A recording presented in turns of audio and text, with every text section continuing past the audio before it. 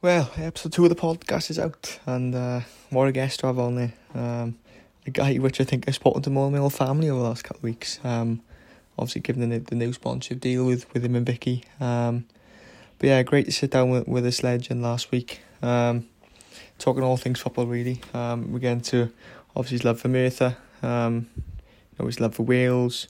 We look back through the eras.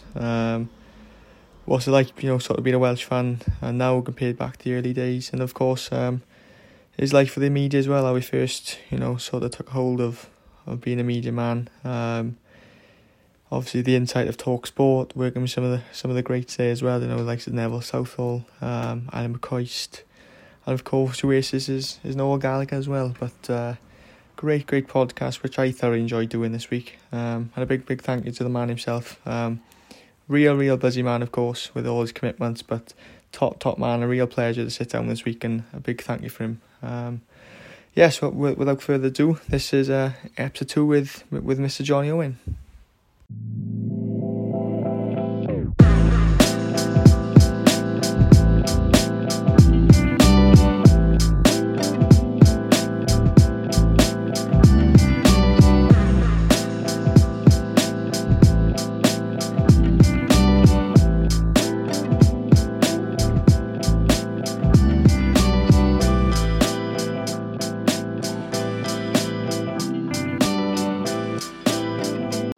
Well, Johnny Owen, this is a pleasure.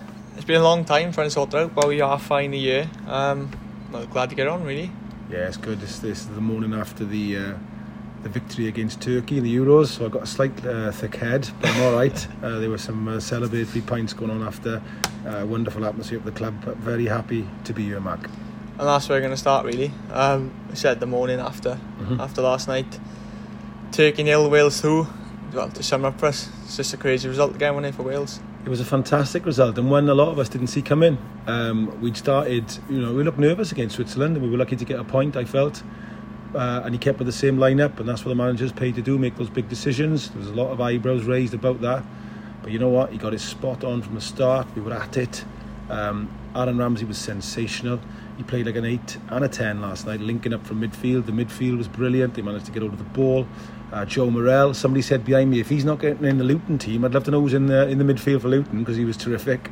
And the front four just caused problems for everybody. You've got a big typical number 9. You've got Dan James, who's quick, and obviously Bale and Ramsey, who love having the ball and coming at you. So yeah, it was a fantastic result, an all-round team performance, and it's a good chance now we're into the next round, which is an amazing achievement again. Yeah, we could do one better, who knows? Yes, who knows? Yeah, what surprised me was just how stressed you on a football match. Honest to God, just seeing you off your chair if you're doing it. I've always been like that, or is it just a Wales thing?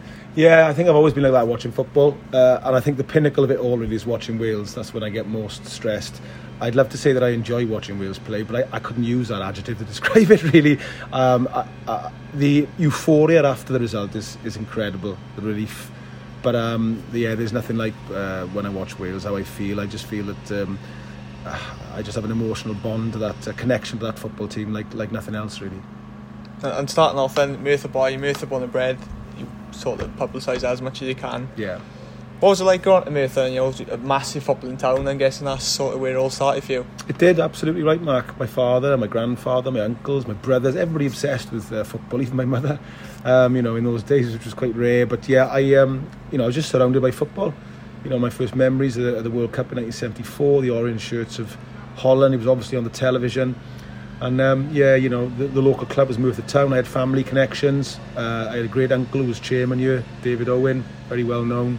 I had that kind of background where there was nothing else really other than football, and it's still the same now. Every kid in Merthyr supports Liverpool, Man United, the big teams, or they come to watch Merthyr Town. It's just a football town to its bones, and I love it, and I think I'm very much a Merthyr boy in that sense. And when you look back, you couldn't have really grown up in a better era really. The Webleys, the Rodgers, the Andy Beatties, the Kerry Williams, etc. What was it like being a part of that, just as a fan really? I was so lucky, I was 16 years of age when the great team sort of came to the fore. The best team probably in British non-league at that time, the best team in Wales certainly. They won the Welsh Cup. They used to regularly beat Cardiff City and Swansea City in those days in the Welsh Cup. They were fantastic to watch. They were a great footballing team. And a lot of them, I felt, Mark, were playing patently below the level they should have been playing at. And that's fine. They just obviously loved playing at Merthyr and in Merthyr. So we had people like Kevin Rogers, who played for Birmingham City and Wrexham. He was a Merthyr boy, and he was happiest in his hometown, so he came to play for Merthyr. He was way above. He was head and shoulders above most teams that he played against. Same with David Webley. There was always scouts looking at him, and clubs like Swansea and Cardiff forever being linked with him. But again, he was very happy playing in Merthyr, and it just propelled us up those divisions, give us an adventure in Europe. It was just a terrific time to be young in the town, getting great crowds, travelling away, met lifelong friends. And it sort of put the heart in my heart the name the Martyrs forever, really. Do you know what I mean? I genuinely love the club. And going back to you said about Kevin Rogers, I think that's one of the biggest things I realised when I got in the club. It's just the fan base. If you want to be a Merthyr, and if you get offered, 10 times more money somewhere else, this is a place to be. And was it like that as a player, would you say, back in your days? Or? Yeah, I think so. I think it was quite lucrative to come and play for Merthyr for a while, because obviously they were semi-professional. You could work as well, so almost like double the wage, I suppose.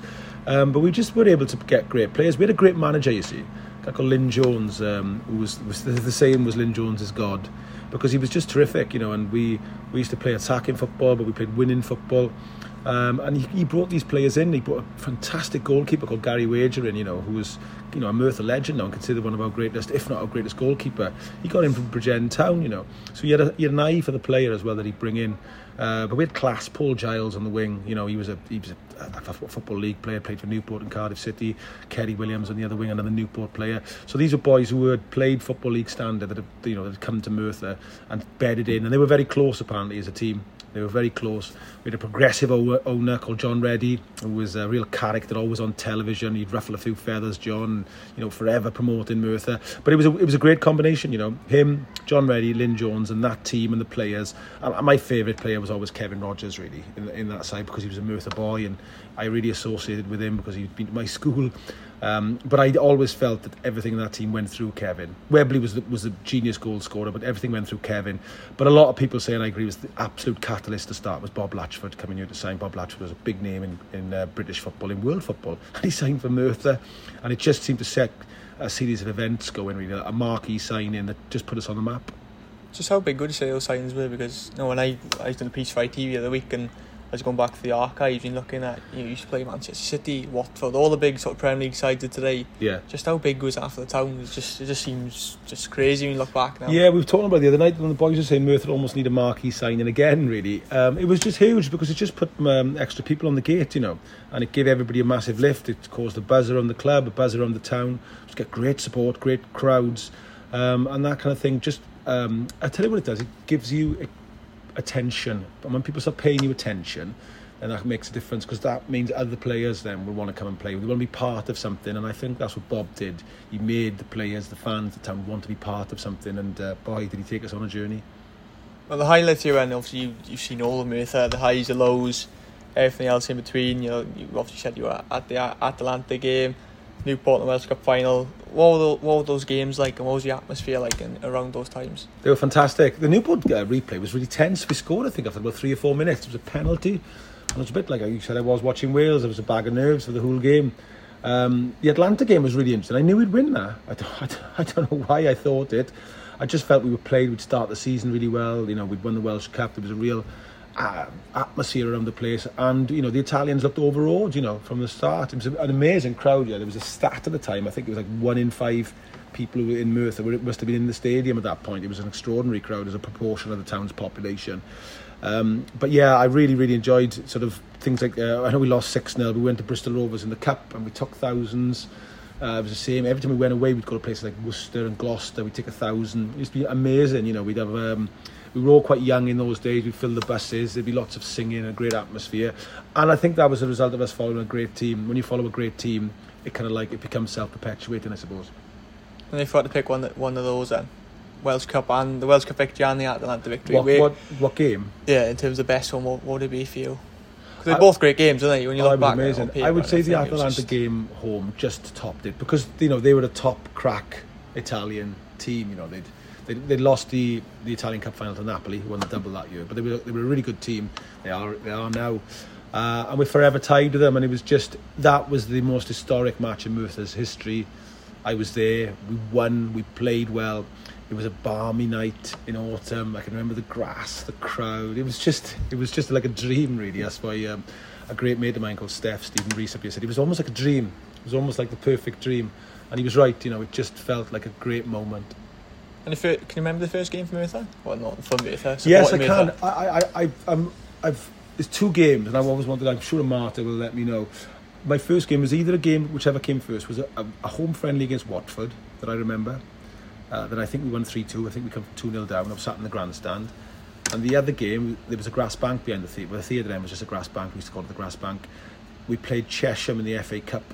I think these were both in the late 70s.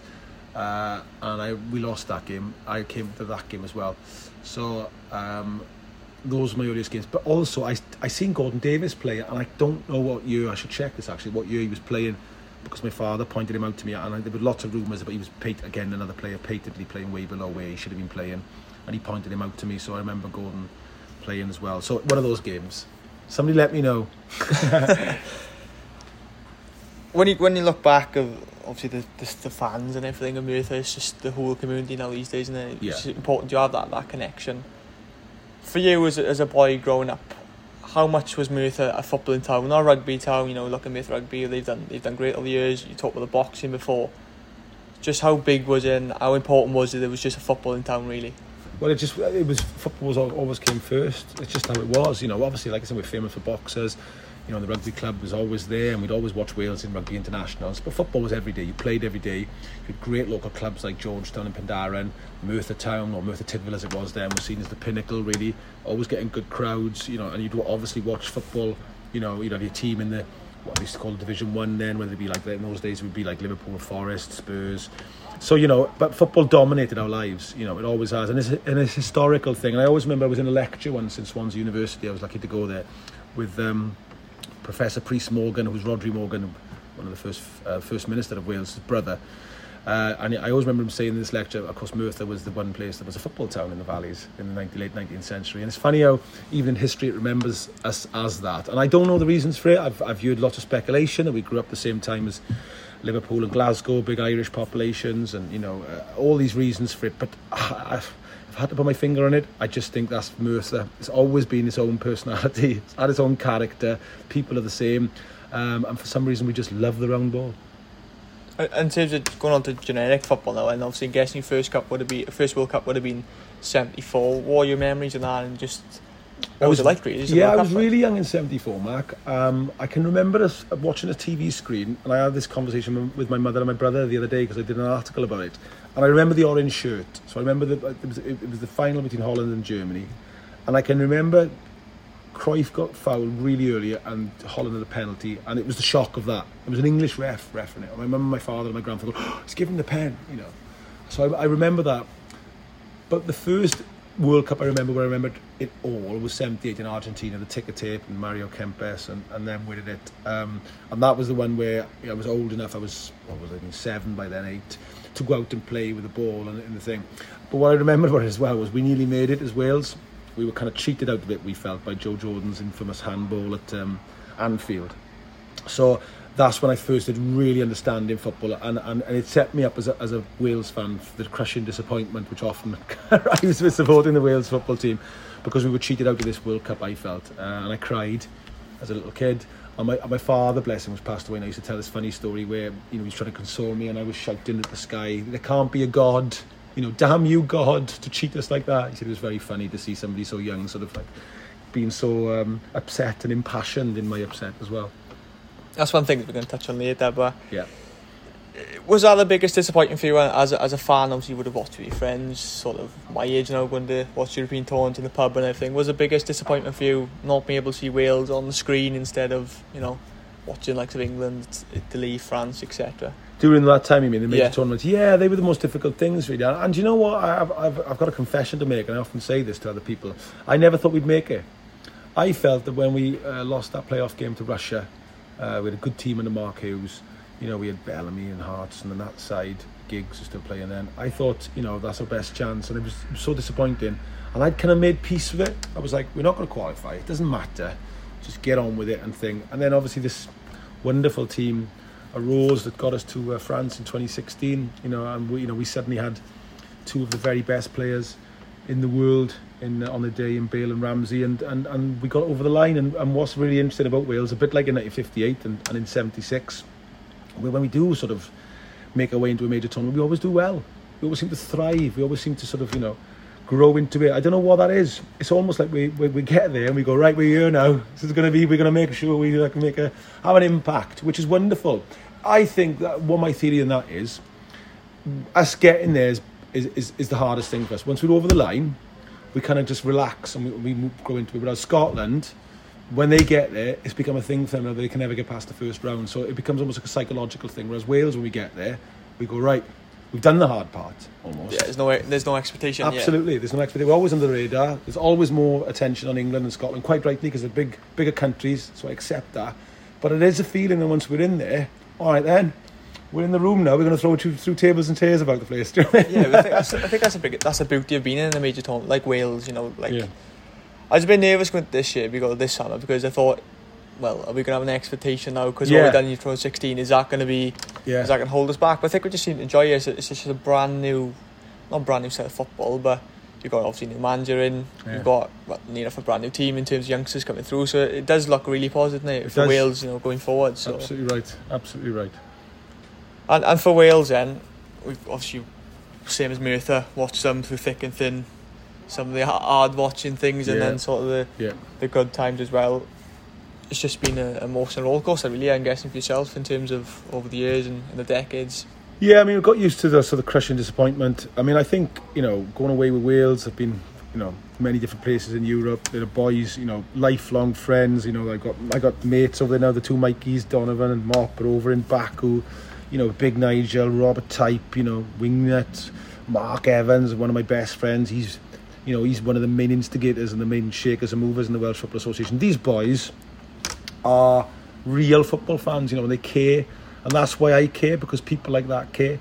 And I've seen some misery. I was there the night when we lost to Romania 2-1, so they were tough times, and like I said, I'd sort of almost made peace with the fact that we weren't going to qualify, and so watching Wales was just going to become a different thing. And I think what happened then is, about 10 years ago, especially watching Wales away, a new culture developed, really. The bucket hat that we see now, and the shorts, and it was a very distinctive thing. The songs, it was very separate from England and Scotland, and it was really interesting that seemed to coordinate and just come along at the same time as this wonderful football team. So of course, when it arrived on the world stage in 2016, everybody was kind of their breath was taken away by this different sort of football fan and different football country that had arrived at the Euros. And that's the same now. It's a shame we can't go, but even the people who were there last night, they look magnificent, and you could hear them singing. So I always feel that my tribe, as I call them, all the people, my friends, all the people I just talk with, all the people I've spent time with in Merthyr Town during this Euros, people that I love dearly, like family, really, they are a big part of why I love Wales so much as well. And I know it sounds cliche in a way, and it's easy to look back and say, I knew Wales were going to get it, but did you sense, under obviously Gary Speed, God rest his soul, what he done for the country was amazing, and obviously Cookie took over then. Did you sense something was going to happen with Wales, perhaps not getting to major tournament, but you sense that we are going to improve as a squad, we are going to develop as a squad, and just grow as a nation, really? I was hearing conversations about how good he was, how professional, things were changing. Mark Evans, his son Nathan, lovely lad. I remember him telling me, apparently, he's got analysers in and all that. I was thinking, that's interesting. There was nothing, it was meticulously done, there was nothing left to detail. And that really impressed me. And then obviously when he tragically took his own life, that was a huge blow for us, a huge knock. And when I did the film Don't Take Me Home, I sort of covered that. And it was only 8 weeks, I believe, between him dying and Chris Coleman being appointed. It might even be less than that, and that shocked me. I always thought it was like a 6-month gap or something, or a year. I don't know why I thought this, but I thought there was a long time between that. But there wasn't. That poor lad was in that hot chair, best mate, sitting in his chair. He said after, he said it felt weird, and then he had a bit of a rough time at the start, but he turned it round, and he says himself, a lot of that was to do with the foundations that were laid by Gary Speed, and on top of that, Mark Evans, I'm going to mention him again, and the people that work at the Welsh Football Association, Di Griff, another Merthyr boy, done brilliant work, and they football people now, so they know. It's amazing what comes back with experience. I've done a few years of Nottingham Forest's board now, and you just learn all the time about football administration and how it runs. And the FAW is whenever I've dealt with them, and I've been lucky enough to deal with them quite closely now, I'm always very impressed with how they are. Which they don't do. They never panic. Mark never panics. Even when we lost to Ireland in that game for the World Cup, he was fine. The week after it happens, we haven't made it before. They made a really good appointment with Ryan Giggs, got us over the line as far as qualifying. It's the same the other night when we drew with Switzerland. We didn't play well. He was the calmest person again in the room. And I think that's really important in an organisation, and that's what I think has impressed me so much about the FAW. The people there that care about what's going to happen in 5 and 10 years' time rather than 5 days' time. I think that's the important part of football, is having those individuals, whether it's on the field, off the field. You mentioned Mark here, but even the players, you could see in the players' eyes, let's not panic. Let's just embrace the moment. Whereas before, perhaps we were like, bloody hell, we might never qualify. So I think it is important if you do have those sort of individuals around the experiences, everything. So someone like Mark, for argument's sake, who's been there 30 years, he's been through it, knows it, like the back of his hand, and that's so important because the players will feed off that as well. Well, I think I already know the answer to this, but best time of your life's got to be 2016, isn't it? Oh, without a shadow of a doubt.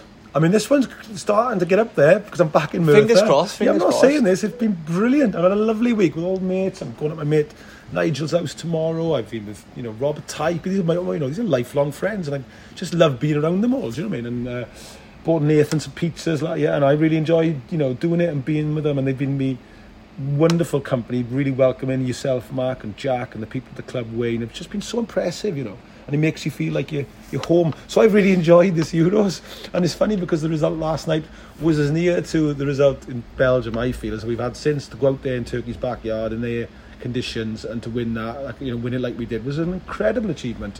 But 2016 at the moment tops it, of course, because it was we got the semi-final and we were in a foreign country and all the rest of it. But I got to be honest, I am enjoying this right now. I'm enjoying it. That's what I pick up on. I was speaking to a few fans last night who were out there in 2016, and they're saying a lot of them are out there. I still do feel the same passion. I still enjoy it because in the pub, such a good atmosphere. Like you said, you've enjoyed it as well. But it just feels it's not the same. Obviously not on the ground, but you still feel the same pressure. You still see the same pressure now. You still see the same fans. It's as near to being here as it's possible to be. Being amongst your own people you love, your best mates, your own town, watching it, and like I said, in the fan and the atmosphere. It's been incredible. I say how big was it 2016, not just for the team, the players involved, but the nation, because I've been fitness. I've been watching the Ellis James Football Nation. That's been brilliant for a young fan coming through. I've never, and since watching that, I've never noticed how tough a time Wales was years ago, because I just grew up thinking, Wales done it right, whereas I've seen the darkest of times now. I think that's just really opened my eyes in terms of how bad it actually was.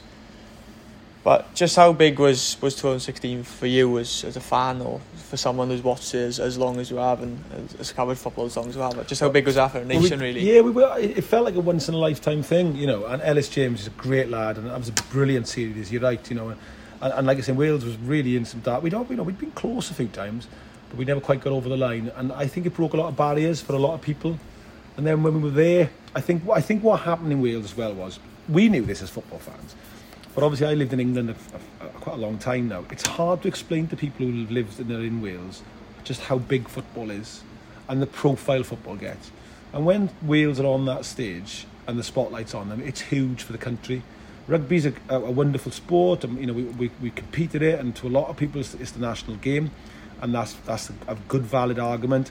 But my point has always been, rugby gets very few back pages in England and anywhere else, really, maybe other than New Zealand and South Africa, 2 countries. Whereas football, you're on the back pages of all of Europe. Wales beating Turkey last night will be reported across all of Europe, and the world. And when we got the semi-final, we became the smallest country to ever reach a semi-final of a major tournament, and that's massive, because suddenly people go, well, I know Wales now, and I respect it. And once, like we were talking about earlier on, once something gets attention, all kinds of interesting things can happen around that then.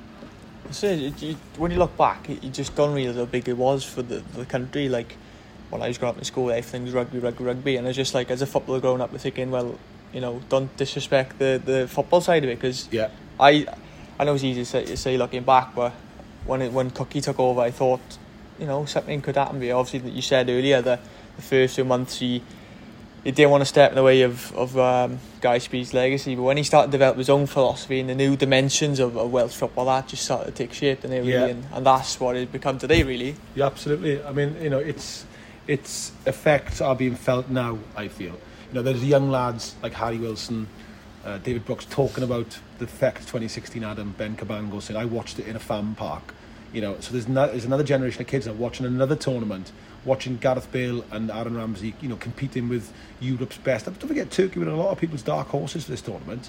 I was listening to TalkSport coming driving last week. They're waxing lyrical. They got a boy up front from Lille, and they got this centre-half from Leicester. We got a boy up front from Juventus. We got a boy up front from Real Madrid. Show us a little bit of respect. That's all we're asking. But they don't, and I like it. They stay under the radar, and we surprise them. That's one of the biggest things I've hated over the last, well, not this tournament, but last tournament, because it just seems to be we seem to be this small country that has no hope, that has no fans, and then when we do well, it's like, oh, well done, now we'll give you some coverage. And that's obviously, being a media person, you've been a media person, and both being football fans, that's something that's really sort of done my head in, really, in terms of, show the respect that they deserve, Wales, and same for Scotland as well, because Scotland now, it seems to be nothing around Scotland. No.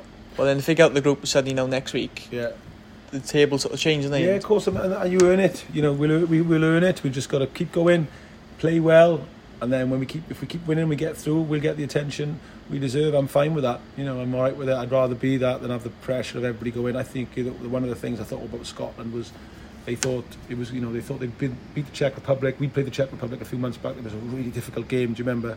And I thought, that could be a tough game for them. And we were the same. We played Switzerland. It was hard. We clung on into that game, didn't we? There's no easy games in major finals. There's a reason why they call the finals. It's because all the best teams are in there. Yeah, I think that's where Wales want to be in it. You don't want to be playing like Romania and stuff like that. No. We've gone past that stage. There's no disrespect to the side you played, but we want to be in the major tournaments. We want to be, playing against the best. And done great in the League of Nations, and got to keep testing yourself as we get better.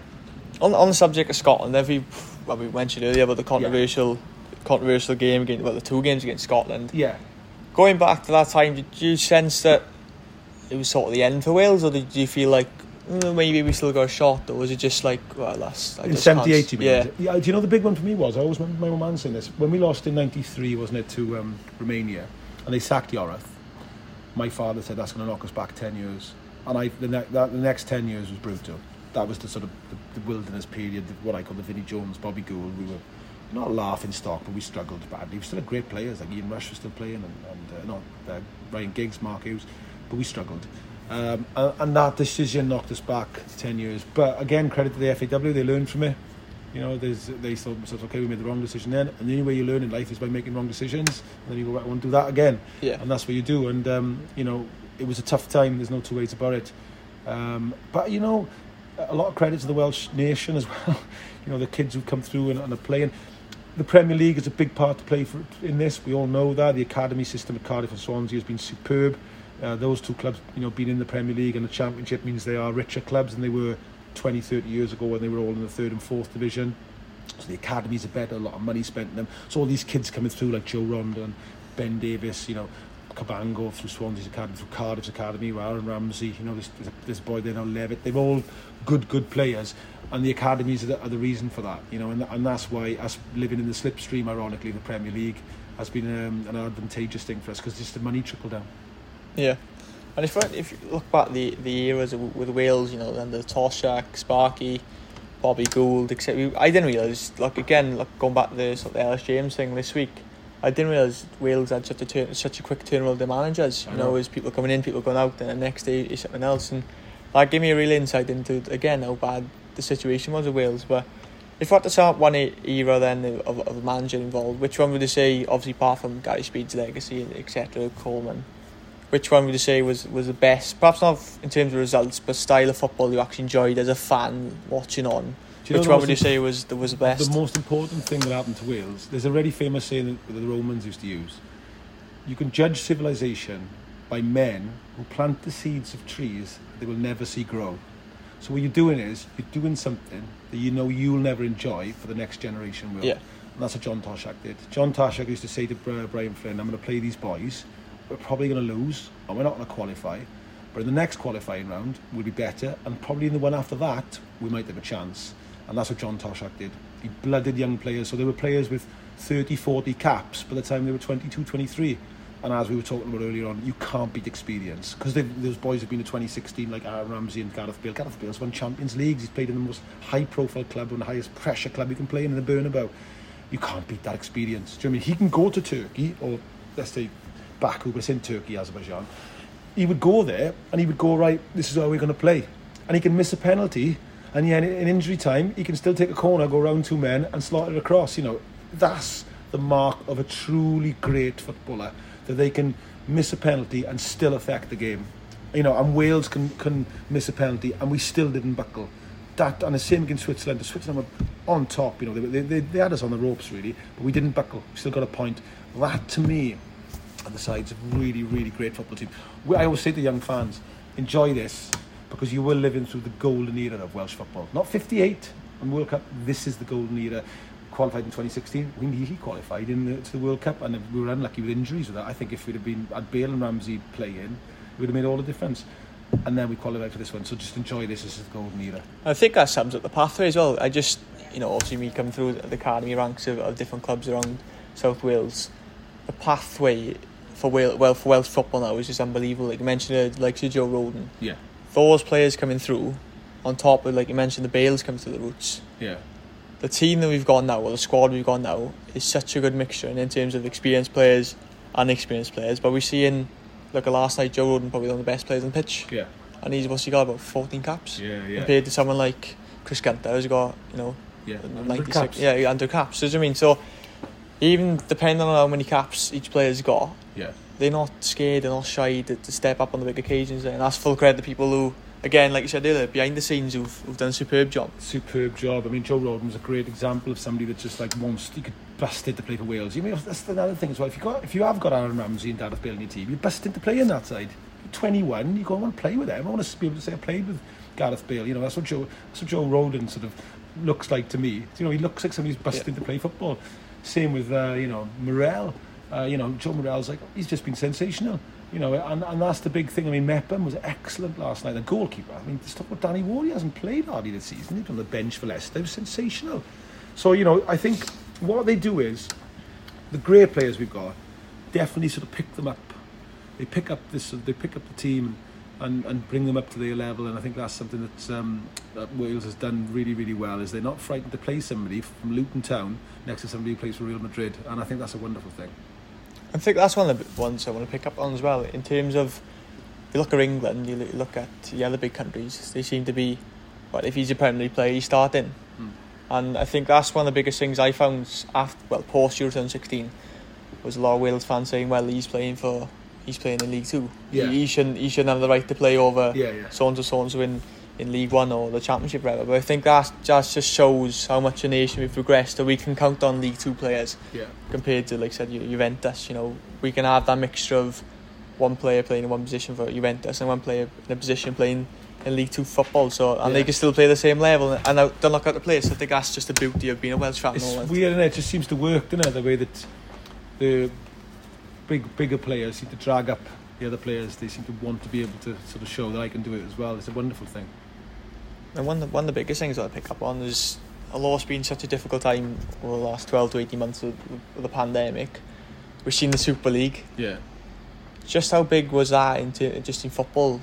You know, just in general football. You know, seeing the uproar that came, the fans being on the club's backs who sort of went forward for it. Yeah. I think it was and even further down the ranks, wasn't it? Yeah. Obviously, being a Nottingham Forest board member and obviously being in Forest so many years, just how tough was our new club and the fans' reaction as well? It was a big thing, you know, when everybody was united, and February, the fans of the 6 clubs as well were the same. Everybody felt that, you know, one of the great things about the English football pyramid system is the competition, the fact you can get promoted and relegated. You know, Forest have had a tough season this season. It's been hard, you know, but you wouldn't change that. The same with Wales. We always want the ability to qualify for major tournaments. Didn't matter how bad it got, you know. For Wales, we always felt, well, we should have the opportunity to do it, and look what's happened since. So, and I felt it changed a lot of people's opinions really on football. The cat was out of the bag. There were some clubs run by people who were just interested in money. They didn't care about the game and competition. They wanted the money, and they were, you know, that was them saying it. And for me personally, it was one of those moments. I had it with COVID, but I thought, I just want to do some stuff with Merthyr Town now. You know, that to me is what football is to me. You know, and I still, you know, respect the fact that Manchester United, for argument's sake, are a great football club. But I want to do something with Merthyr Town because I think that's football in its purest form, in my opinion, and you could do something which will directly affect the town in which it exists, the community work Merthyr does, the women's team and the kids teams, and you and Jack, and the volunteer culture, which is sensational. That to me is what football should be about.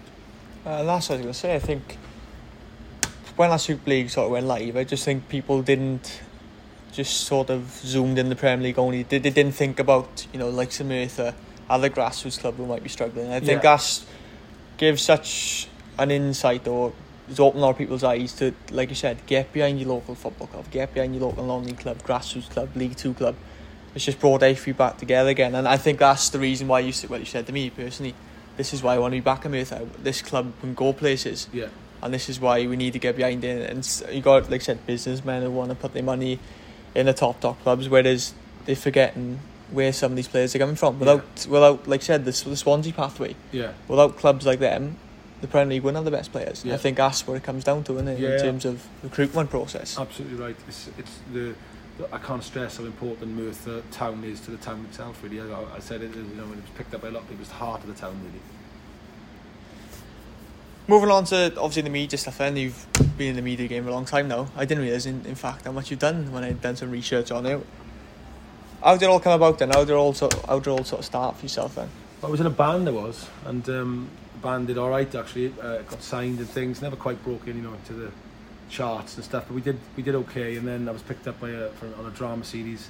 It was shot in Wales called Nuts and Bolts. This is about 25 years ago now, and that did okay. And then from there, then I kind of got my relationships going, and I ended up doing quite a lot of media work really. And the old head of sport at ITV Wales, he liked me, and he liked my passion for football, and he asked me would I like to get involved, and I've been there ever since really. Sort of ended up doing lots of different things, making films, writing and all sorts really. I'm a good age now, 50 in 2 weeks, so I've done lots of stuff really, I suppose, over the years, but I really enjoyed it. Ever since I've sort of gone on that path, I've never really felt like a job. It's felt like something I've loved doing, and I realise I'm very lucky doing something that I really enjoy waking up to do every day. And so what's it like being in the environment as well, because it's not everything's sport, everything's football. Is that something you've always wanted to do as a kid, or has it just sort of happened really? It's kind of happened. I think there's a great saying, isn't it? If you find out what you love and then do that, then you've got a chance. And that's what I kind of did really. I kind of always wanted to work in football and drama and writing and all that kind of stuff, and it was a natural progression really to end up doing some football films, something I really was interested in doing. The documentary genre has become massive, so I'm very lucky there that I came along at a time. Senna broke a lot of barriers, and there was those kind of films went to cinema, so I kind of rode on the back of that really. And it's been it's been great for me to do, kind of like managed to make some kind of living out of it, and a long way continuing. Obviously been on TalkSport now over a year in. Do you get nerves at all then being on air? Because obviously, like I said, you've done various different stuff, on screen, off screen, off air, on air. Do you get nerves at all in terms of? You always have a few nerves, and it's good. You have to, otherwise, the moment you get too cocky and laid back, you might make a mistake. I always think so. Yeah, I've always had a few little butterflies. When I first started, I was quite nervous because it was kind of a new thing. I'm not as nervous as I was when I started, because, as we were saying earlier, experience sort of changes you. But I'm always like enjoy it. I always feel like, right, okay, just before we start, and just before they say, right, you're on air, there's a moment where I think, I'm on air. Let's get on my game, speak properly, clearly, try and have a bit of fun, be relaxed, and enjoy it. And then if people can hear you enjoying something, hopefully they enjoy it as well. And I picked up from something else you said previously. Correct me if I'm wrong. It's something to do with the 50-second rule in TalkSport. Oh yes, no, it's a 7-second delay. So basically, if somebody swears, they're able to. I've heard you've been picked up that a few times. So only once. It was once. The first time, only time I ever did it. I don't know why I said it actually. I just was talking casually to Nigel Clough it was, and I used the F word. Never really done that before. Teach me, wouldn't it? Again, see, be relaxed. But they blanked it out, so nobody would have known. Is that what you say? That's one of the disadvantages of working in sport, where you can get carried away in a match, for example, and you lose, and it's like when you lose a football match. If I reversed last night, the emotion would have been high, and I would have been quite difficult to stay calm. I can control it pretty good now. I can go from being super despondent to professional. Although I did have a bit of fun last night with Jason Cundy, who's a fellow presenter who called us the dog and duck pub team of this tournament. We had a bit of fun with that, with the Merthyr crowd. A lot of people mentioned that to me. And I know then afterwards he said that Turkey were very poor, so he still wouldn't give us any credit. So fair play to him. It's just a clever way of getting a reaction, isn't it? And like I said, you said earlier just now, you work with like Nigel Clough, Ali McCoist, am I right? Yeah. Saying Noel Gallagher for Oasis and TalkSport. What's it like working with them? Because I'll imagine we'd have grown up sort of watching those sort of players and it's and fantastic. Watching those sort of individuals. Yeah, it's brilliant, and they're all good people. Become mates with quite a few of them, and what you find with very, very successful people who are very happy in their own skin. They're great. They're happy with who they are. They're brilliant to talk to. They've got nothing to prove. So they're always the easiest people to deal with, ironically. You know, the ones you would think, oh, are they going to be difficult? They're not, because I think they've become so well known and so successful. They're just sort of very content in their own skin, I suppose. And finally, the finish. Obviously, we were speaking to you and Vicky last week about the club. You coming on board this season. Yeah. How important is it for people like you, you know, professional people, if you want to say, professional sports people, is it to get behind your sort of local club, even if it's not a local club, local football club, local rugby club, local cricket club, for example, you know? How important is it that you get behind them and support them as much as you can, especially after the events we've had over the last 12 to 18 months? Yeah, I think, you know, but my own personal opinion, this is my personal opinion, people can do what they want. There's a lot of people get involved in charities and things like that once they reach a certain stage in their life, whether that be financially or, you know, profile wise. I was lucky enough that I had managed to get a little bit of profile. My partner Vicky Matura has got a huge profile. She's probably one of the best known actresses in the UK now. We had a chat.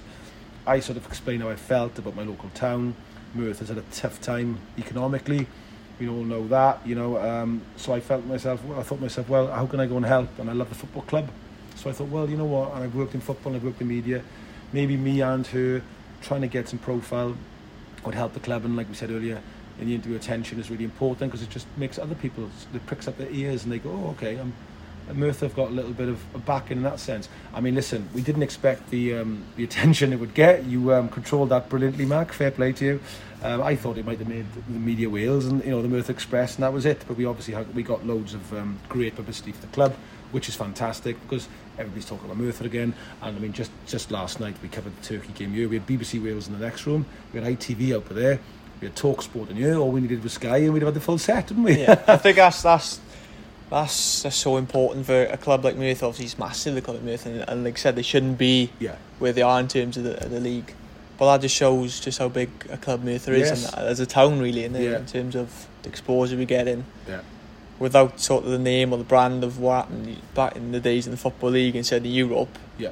Perhaps those things and events last week wouldn't have made the likes of Sky News, Wales Online, BBC. Did you feel the same way as me, or is that... I think you're absolutely right. I think there's still a lot of affection for Merthyr. The name carries a lot of weight with its history. There's not a single person I approached who asked me who Merthyr were. They all knew, they all remembered, and I think that's so important. You know, and again, stuff like this helps because, you know, it keeps Merthyr's name out there, keeps us on the map. People go, oh, Merthyr Town, you know, and it's certainly interesting for the manager with recruitment of players. You know, it just, you know, you could say to a player where he could maybe go somewhere else for more money, and that's fine. But another player might go, well, I'd like to go there because there's a bit of a buzz around it. You know, there's bigger crowds. You know, there's people involved who interest me. You know, we're always looking to get more people involved as well. So for me, you know, it's a positive. The board have been fantastic. Les is wonderful. Les Barlow as a chairman. Mark Evans on as vice chairman. I mean, look how much we just spoke about the experience Mark's got. For him to come to a club like Merthyr is fantastic. So for me, the right people are involved in Merthyr, so it just felt like the right time. We'd just come out of COVID, the club had been mothballed, there's a great board, there's a fantastic manager, the fans are lifelong friends. Why would I not do it? And finally, I've done this to all the guests that have been on the podcast so far, and I give you two choices. Mm-hmm. Your ultimate five-a-side team of the players you watched, so as a fan, as sort of a media person, and obviously your role at Forest. And your ultimate five-a-side team of the people you've worked with, they can be ex-players, pundits, etc. So if you had to put two sides together based on that, who would it be? So the first one is my favourite Merthyr five-a-side team, is it? Up to you. All the players you watched as a fan, that could be Merthyr as a fan. I'll do a Merthyr one first then. Gary Wager in goals. I'd have Chris Olvey at the back. I'd have Kevin Rogers, obviously, in midfield. David Webby up front. Oh, where would I go for all the wings? I'd just go with I'll have to go with Paul Giles because I know Paul, but Kerry Williams have come very close to that as well. So Paul Wiles, I'd bring Paul Giles off halfway through it, and I'd bring Kerry Williams on. So that's my move with a five-a-side team. And then a five-a-side team of players, people I've worked with. Well, I'd probably go with a five-a-side team. Neville Southall in goals. So on with TalkSport yesterday, so that counts. Neville Southall in goals. A defender would be Viv Anderson. What a player. Viv Anderson in defence. In midfield I'd have Kevin Rogers again because Kevin's one of my favourite players. John Robertson on the wing, great Scottish player, and up front I'd have Gary Birtles. Not a bad team, eh? Yeah, that's alright. No? Big fan of Kevin Rogers. Massive fan. Kevin Rogers was my martyr. I loved him. Well, thank you very much, John. It was a pleasure, mate, and hopefully catch you soon. Mark, you've been brilliant, mate. And I just wanted to say as well, so the fans know, the work you've done and Jack has done has been fantastic. I've been really impressed. It's been so professional, and I think you've got a big future in the game. Thank you very much. Welcome.